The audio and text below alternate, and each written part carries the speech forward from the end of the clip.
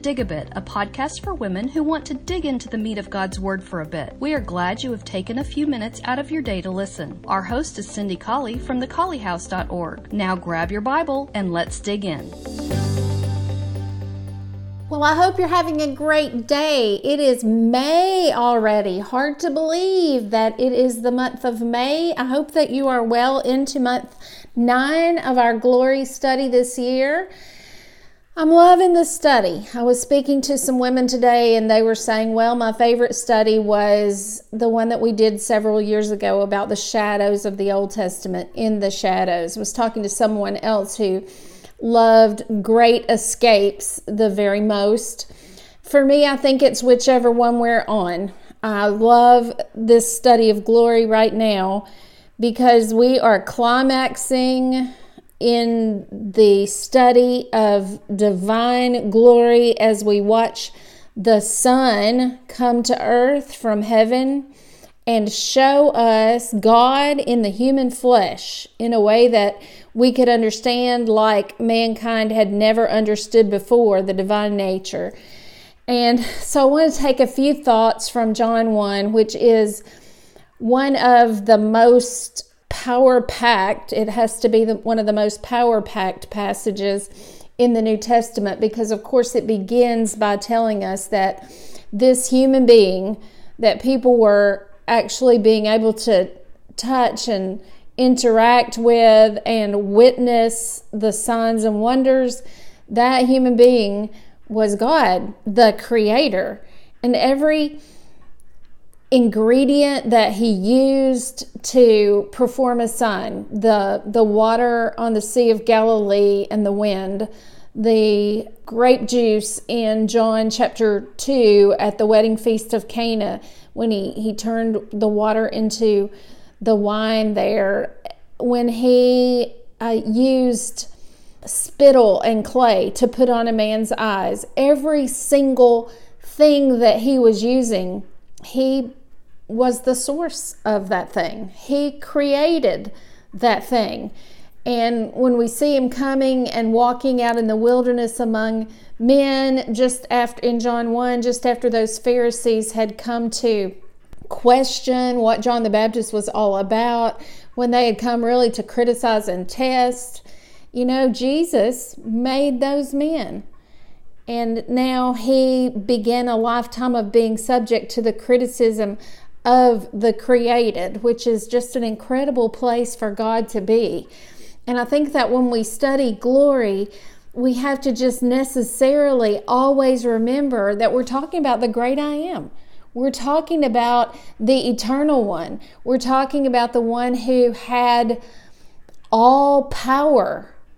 True, he surrendered that power at the cross, and that was part of the big sacrifice of the cross, but we're talking about the creator of the earth. And so that's how the book of John begins. In the beginning was the Word, and the Word was with God, and in fact the Word was God. The same was in the beginning with God. All things were made by him, and without him wasn't anything made that was made. In him was life itself, and the life was the light of men.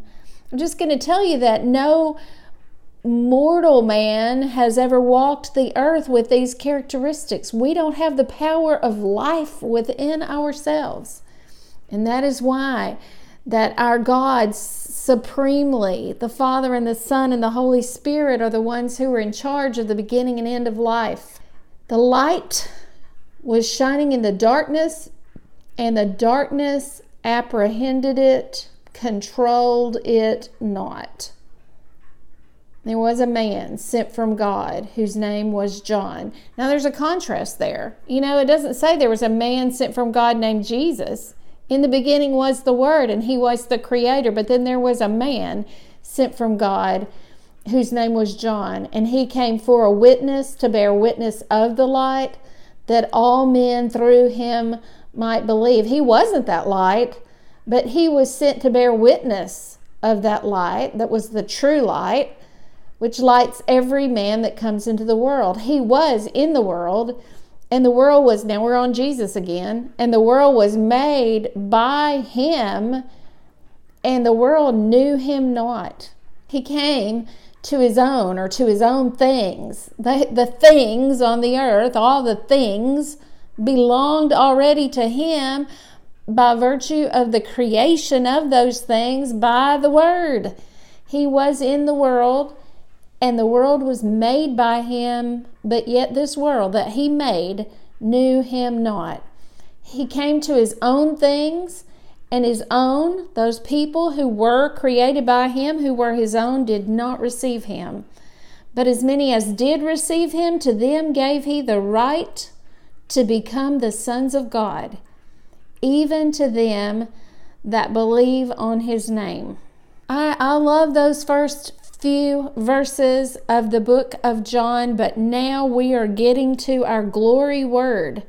He says, "Even to them who believe on his name, which were born not of blood, nor of the will of the flesh, nor of the will of man, but of God." This is not man's power, but this is God's process. This is not the seed of Abraham, but this is a process, an operation of God that's going to make these people sons of God and makes us children of God.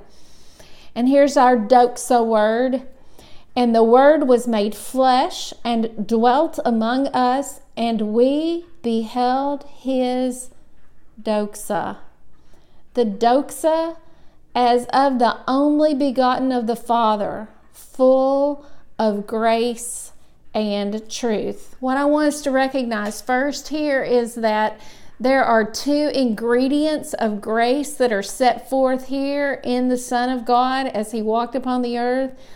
And they are grace, charis, charis. I love that word. I really had planned to name one of my children Charis if I had that many children. But I guess God knew what I could handle, and so I don't have a charis. But I love that name, and it means grace. Of course, it's translated grace. And it really, if you look it up, it means the divine influence of God on the hearts of men. It does mean a gift, and it is the gift of the divine influence of God on the hearts of men. Is it unmerited favor? Yes, it is. And that unmerited favor is that we get to be divinely influenced in our hearts so that we can be saved. That is one component or ingredient of doxa here, the glory that is in Christ.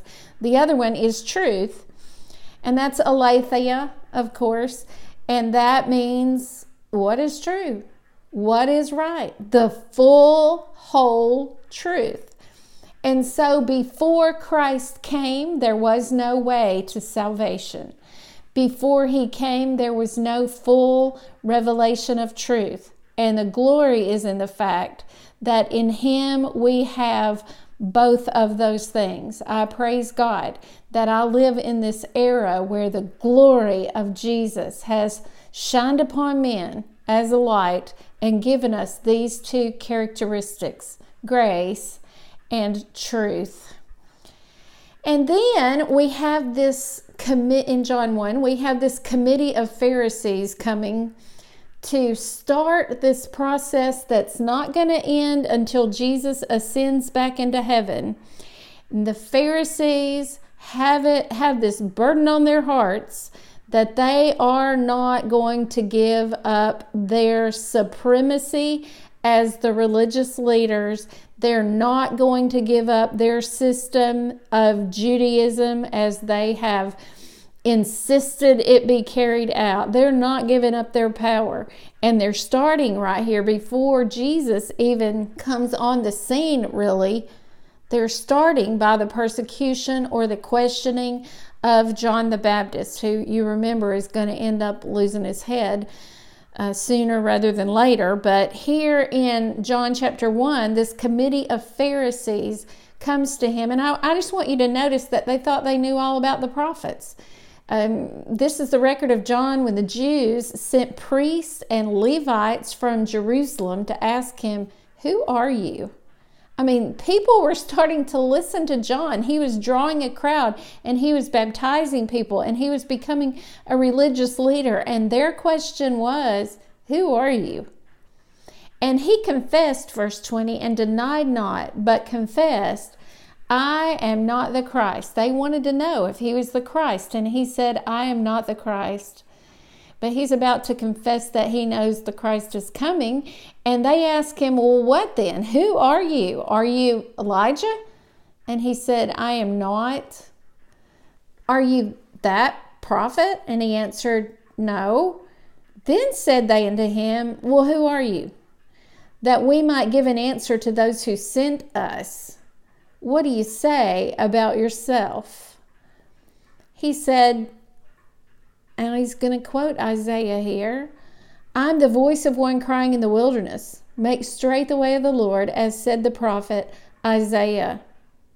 And those who were sent were of the Pharisees. Gives us a clue here. The Pharisees are going to be the taunting ones throughout the life of Jesus. And they asked him and said to him, "Well, why are you baptizing then, if you're not Christ, nor Elijah, neither that prophet?" And John answered them, saying, "I baptize with water, but there stands one already among you, whom you do not know." So here, these Pharisees, it's interesting, they knew all about the prophets, but they skipped straight from Elijah all the way to the coming Messiah, and they forgot all about Isaiah 40, verse 3, that said there was going to be one coming to prepare the way of Jesus. It's interesting also to look at Matthew's record about these Pharisees just prior to the baptism of Jesus, and we find that over in Matthew chapter 3. And here we really do have, it's no wonder that they were worried about the teachings of John the Baptist and the threat that they were to the Pharisaical hierarchy, if you want to call it that, because in Matthew chapter 3, went out to him, Jerusalem and all Judea and all the region round about Jordan. This wasn't just a few people coming to John. This was a lot of people from a lot of areas. And they were baptized of him in Jordan, confessing their sins. And when he saw many of the Pharisees and Sadducees come to his baptism, he said, "Oh, wow, now this is going to be stinging here.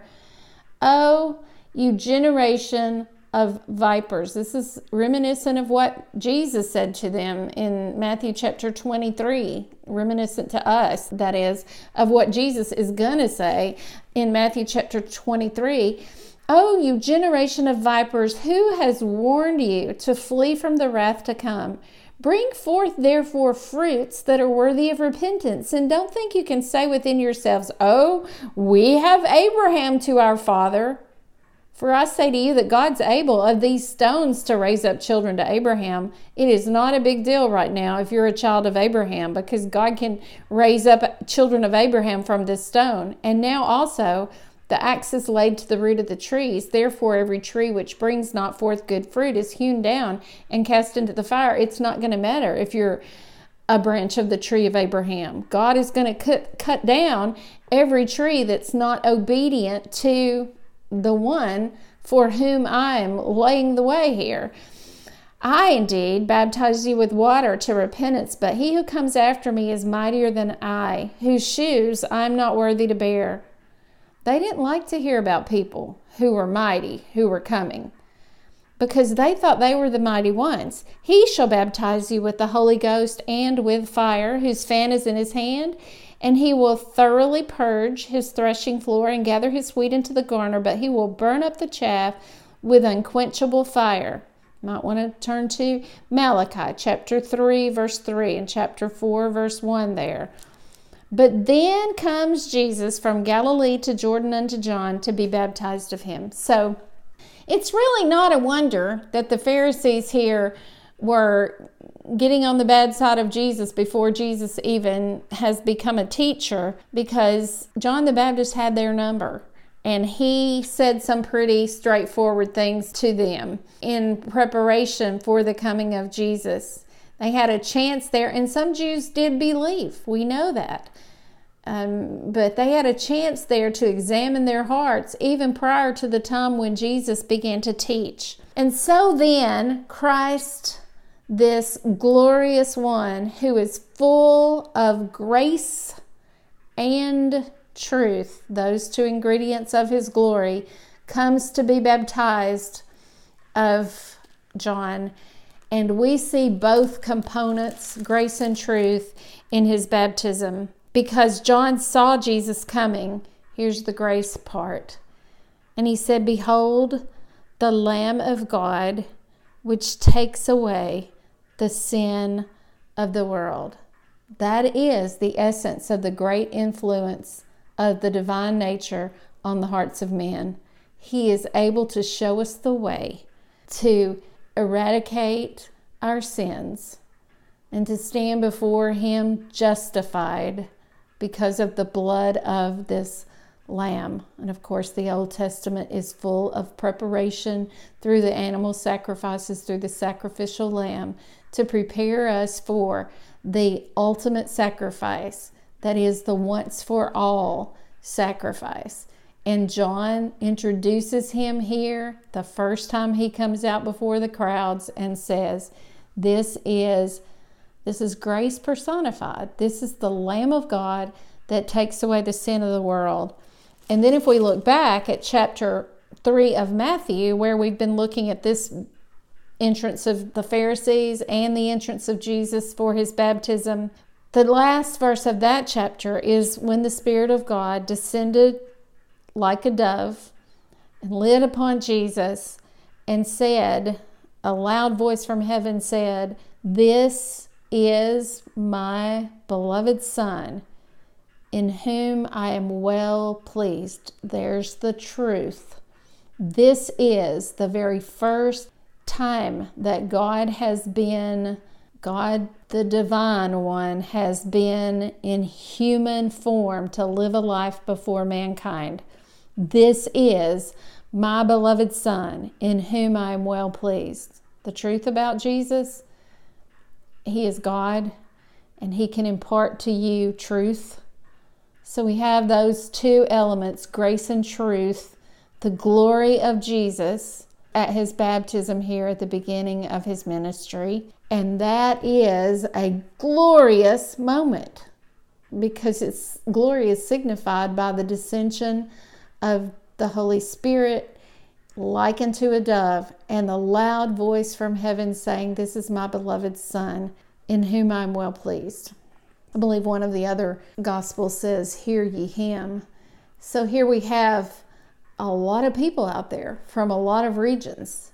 And we have some Pharisees and some Sadducees. And we have likely some from this same committee who came out to question John the Baptist. And he said, "There's one greater coming." And they have them witnessing the great voice from heaven saying, "This is my beloved Son, in whom I am well pleased." And yet the response, generally speaking, was rejection at this point.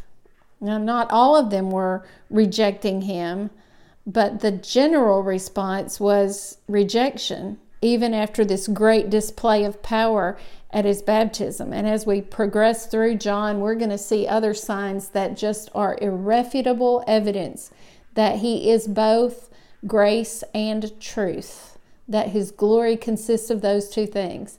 And yet they are going to continue to reject all the way up even unto the raising of Lazarus in John 11.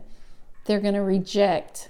And of course, that is as well the fulfillment of prophecy, the rejection of his glory. So let's look together at his glory in the book of John. First of all, through those signs in the first 8 chapters of the book of John. We're going to look at those in detail this month. And as we do, let's keep in mind these two key characteristics of his glory. Grace, his doxa, grace and truth. Hope you have a wonderful month studying together. I believe it is going to be a month when we are going to see some relief from our social distancing. I don't like social distancing. I understand why we have to do it, and I'm compliant, but I want to be with my sisters and brothers in Christ. And so I'm very excited that, well, in Alabama anyway, on Monday, some things are going to start opening up. And by a week from Sunday, I anticipate we're going to get to be worshiping together in some way again. We might not be hugging and we might not be on the same pew with folks that aren't in our physical families, but just to get to be assembling together with our spiritual family is going to be a great day of joy for Cindy Colley. And I hope it will be for you as well. I'm praying for you. I'm praying that every digger will be safe and healthy. And I prayed 3 John 2 for you, that your body might prosper even as your soul prospers. Have a great day.